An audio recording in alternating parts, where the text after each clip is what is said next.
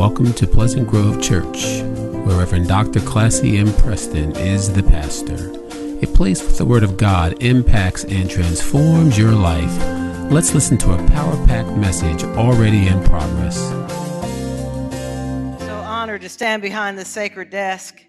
And Sister Linda, thank you for that tribute to Miss Clarice.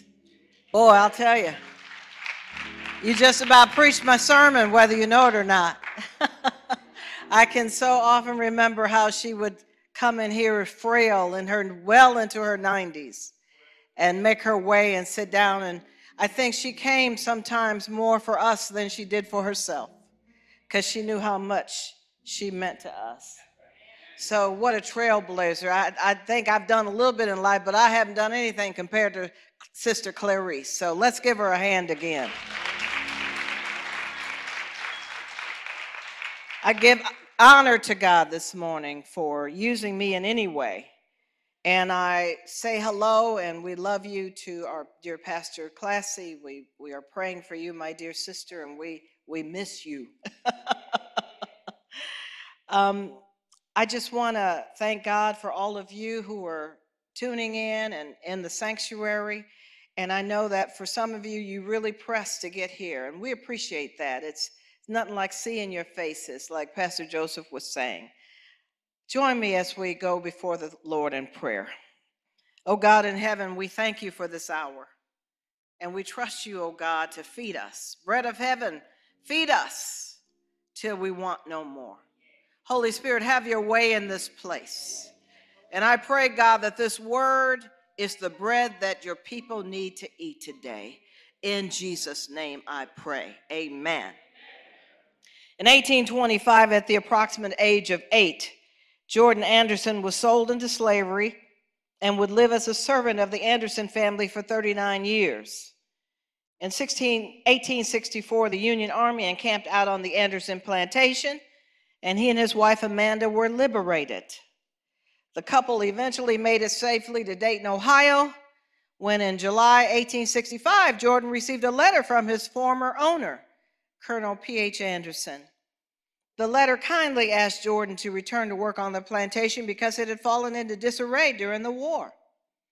Jordan dictated a response, and it was later published in several newspapers. The letter was not only hilarious, but it showed compassion, defiance, and dignity. I'm going to read you excerpts from that letter, and I want you to note the times that Jordan appeals to justice in this letter. Here's what Jordan wrote back to his former owner. To my dear old master, Colonel Anderson, in Big Springs, Tennessee. Sir, I got your letter, and I was glad to find that you had not forgotten Jordan, and that you wanted me to come back and live with you again, promising to do better for me than anybody else could. I have felt uneasy about you at times. I thought the Yankees would have hung you long before this for harboring rebels they found at your house. I suppose they never heard about your going to Colonel Martin's to kill the Union soldier that was left by his company in their stable. Although you shot at me twice before I left, I did not want to hear of your being hurt, and I'm glad you're still living. It would do me good to go back to the old home again, see everybody. Give my love to them all and tell them I hope we will meet in a better world, if not in this. I would have gone back to see you when I was working in the Nashville hospital, but one of the neighbors told me that your son intended to shoot me if he ever got a chance. I want to know particularly what the good chance is you propose to give me. I'm doing tolerably well here. I get $25 a month with victuals and clothing, have a comfortable home for Mandy. The folks call her Mrs. Anderson. And the children, Millie, Jane, and Grundy, go to school and are learning well. Now, if you will write and say what wages you will give me, I will be better able to decide whether it would be to my advantage to move back again. As to my freedom, which you say I can have, there is nothing to be gained on that score, as I got my free papers in 1864. Mandy says she would be afraid to go back without some proof that you were disposed to treat us justly and kindly. And we have concluded to test your sincerity by asking you to send us our wages for the time we served you. This will make us forget and forgive old scores and rely on your justice and friendship in the future. I served you faithfully for 32 years and Mandy 20 years. At $25 a month and $2 a week for Mandy, our earnings would amount to $11,680. Add to this the interest for the time our wages have been held back, and deduct what you paid for our clothing and 3 doctor's visits for me and pulling a tooth for Mandy, and the balance will show what we are in justice entitled to. Please send the money by Adams Express to Dayton, Ohio. If you fail to pay us for our faithful labors in the past, we can have little faith in your promises in the future. We trust the good Maker has opened your eyes to the wrongs which you and your father have done to me and my fathers, and making us toil for you for generations without recompense. Here I draw my wages every Saturday night, but in Tennessee there was never any payday for the Negroes any more than the horses and cows. Surely there will be a day of reckoning for those who defrauded the laborer of his hire. In answering this letter, please state if there's any safety for me, for my Millie and Jane, who are now grown up and both good-looking girls. I'd rather stay here and starve and die, if it come to that, than have my girls brought to shame by the violence and wickedness of their young masters. You will also please state if there is any good schools open for the colored children in your neighborhood. The great desire of my life now is to give my children an education and have them form virtuous habits. Say howdy to George Carter and thank him for taking the pistol from you when you were shooting at me. From your old servant, Jordan Anderson.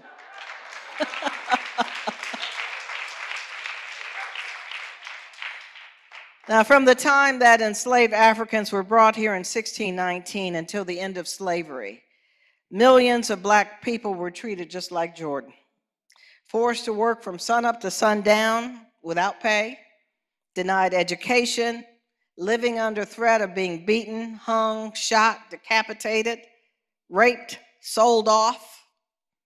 Slave labor is responsible for much of the wealth that was generated in southern states, but slaves also contributed to building other parts of America. Many of our universities and great buildings of the past, even the White House and the Capitol, were built with slave labor. In fact, Wall Street was named after an actual wall built by slaves in 1653. Unfortunately, Christian landowners used the Bible as a tool of propaganda to get slaves to accept their captivity and serve their masters without complaint. Slave owners actually hired preachers to come on their plantations to preach sermons that were based on a few scriptures that talked about serving your master faithfully.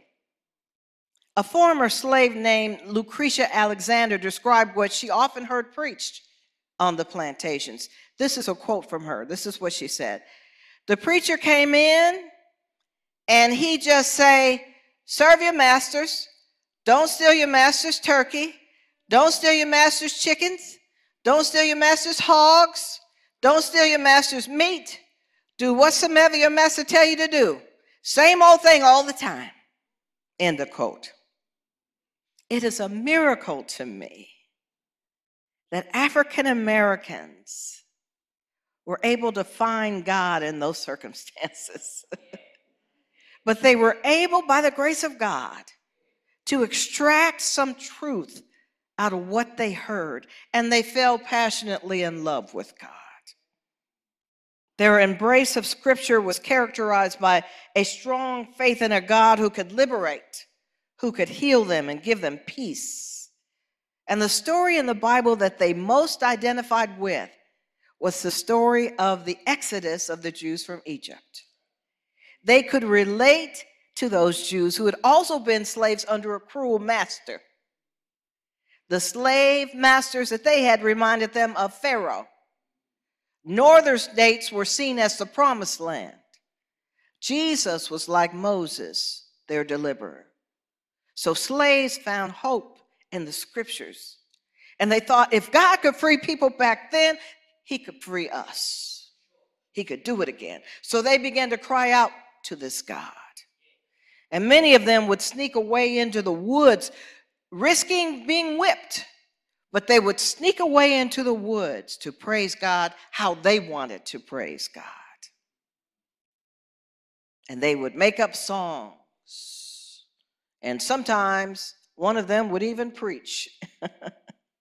I want you to just try to imagine that out in the woods. Imagine what they were dealing with. Their despair, their uncertainty, having no say-so over your life, no say-so over your children. Yet they managed to give God the sacrifice of praise. And many of the songs that they made up were songs of protest with subversive lyrics that mocked their Christian overseers. These songs spoke of their anticipated liberation.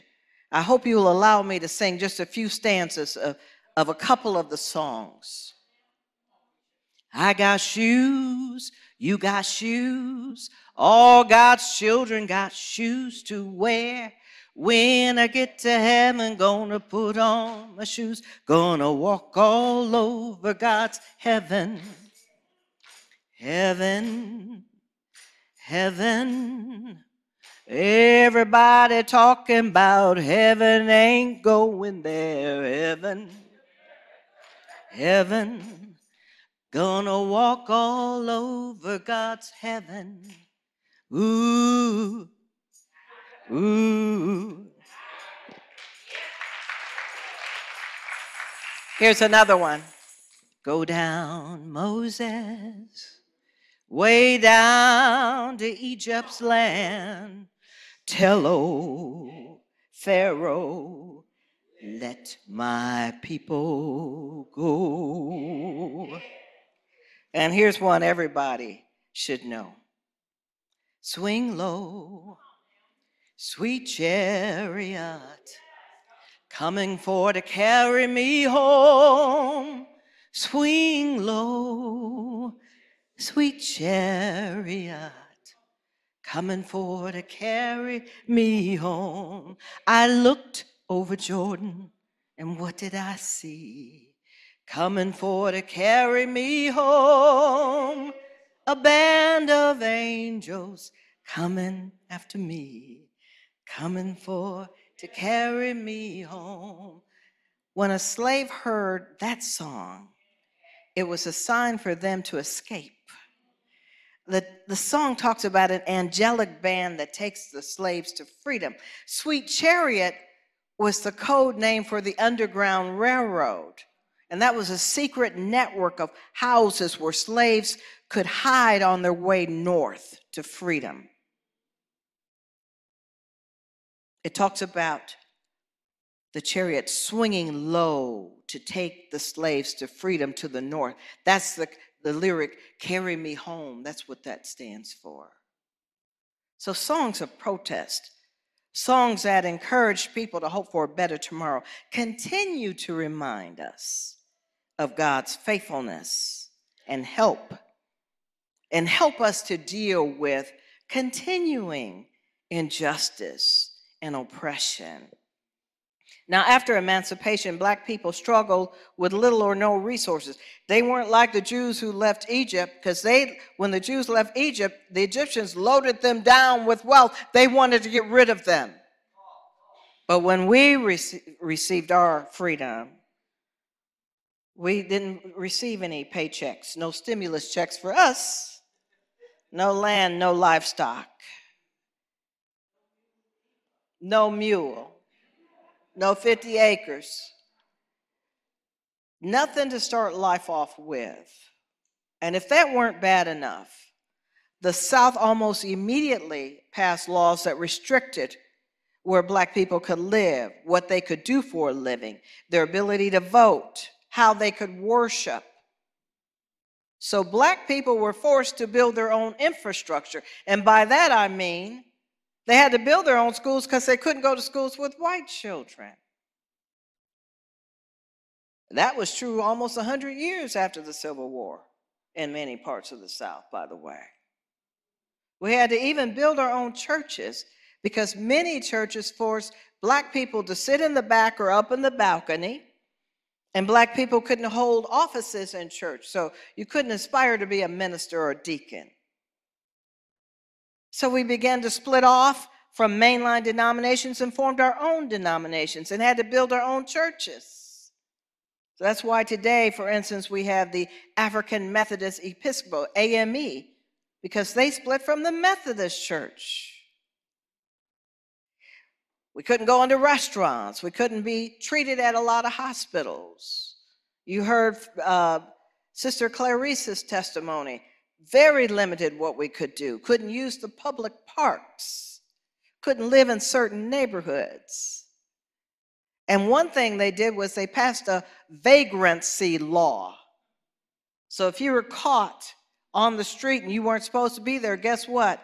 You were re-imprisoned and forced to work in the fields just like a slave. So in just about every aspect of life, we faced injustice. And here in 2022, we still have to fight for justice because there are still barriers in just about every aspect of our life. You know, when Marvin Sapp sings something like, "Never would have made it, never could have made it without you," that's a song that we can all relate to. It's a song Jordan could have sung in slavery. Now, in our text this morning from the Gospel of Luke, a widow woman sought justice by repeatedly going to a judge. And there are several things in this text I want you to notice. It says the judge was unjust, that he neither feared God or cared about people. So this heathen didn't care about the people he was supposed to be serving. I also want you to notice the other character in the text, a widow. Widows were some of the most vulnerable people at that time in history. They didn't have a lot of rights or protection. And unless they had a male relative to take them in under their wing, they could easily find themselves on the street begging. The text says this widow had to go to that heathen judge who wasn't compassionate or interested in what she was going through. Apparently, someone had done something to the widow or taken something from her or was threatening her. And that made her have to go back to see that judge to ask for help. Now, having to go back again and again to ask for anything is humiliating. I work at Dorcas Ministries, and we assist thousands of people every year with food and financial assistance. And we've actually had some people have heart attacks in the waiting area, waiting to see a counselor for help. That's how stressed out they are. Needing to ask for help again and again wears you down. It takes away your dignity. It can make you angry and hopeless. It can affect your health. Being treated like you are less than because of anything, the color of your skin or where you live, how much money you make, or even your marital status like this widow, is dehumanizing. But she was desperate enough to do what she had to do to get what she needed. Without this man's help, she would have lost some of the little bit that she had. Now, his response to her is interesting. The text says at first he ignored her, thought she was bothering him.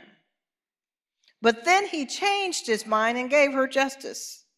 And if we examine the text from the Greek language that the New Testament was written in, it actually says he gave her justice because he didn't want her to give him a black eye. Or let me put it another way. He didn't want her to make him look bad, mess up his reputation. So that heathen judge was more concerned about himself than doing his job in protecting that widow. Now, unfortunately, that judge represents what justice is like for a lot of people in America. When vulnerable people try to get justice, they are too often met with uncaring people in power. They are met with a system that favors people who can afford a lawyer. They are met with a system that targets vulnerable people.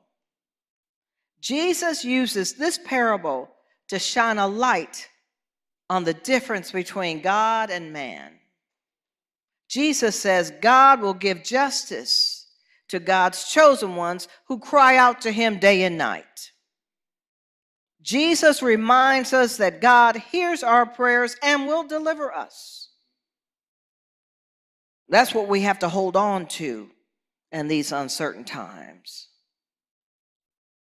When we are at a time where people are trying to take away or dismantle the little justice there is for some of us. Our prayers are important in this hour. But I believe God also expects us to get busy. As Christians, we're not supposed to sit on the sidelines and let people be abused and taken advantage of. The prophet Micah reminds us that the Lord requires us to do justice. Dr. King prayed, but Dr. King acted. Amen? We need to speak up. We need to protest. We need to show up at public hearings, write letters, make phone calls, vote, register people to vote, run for office. Judge Julie, thank you very much.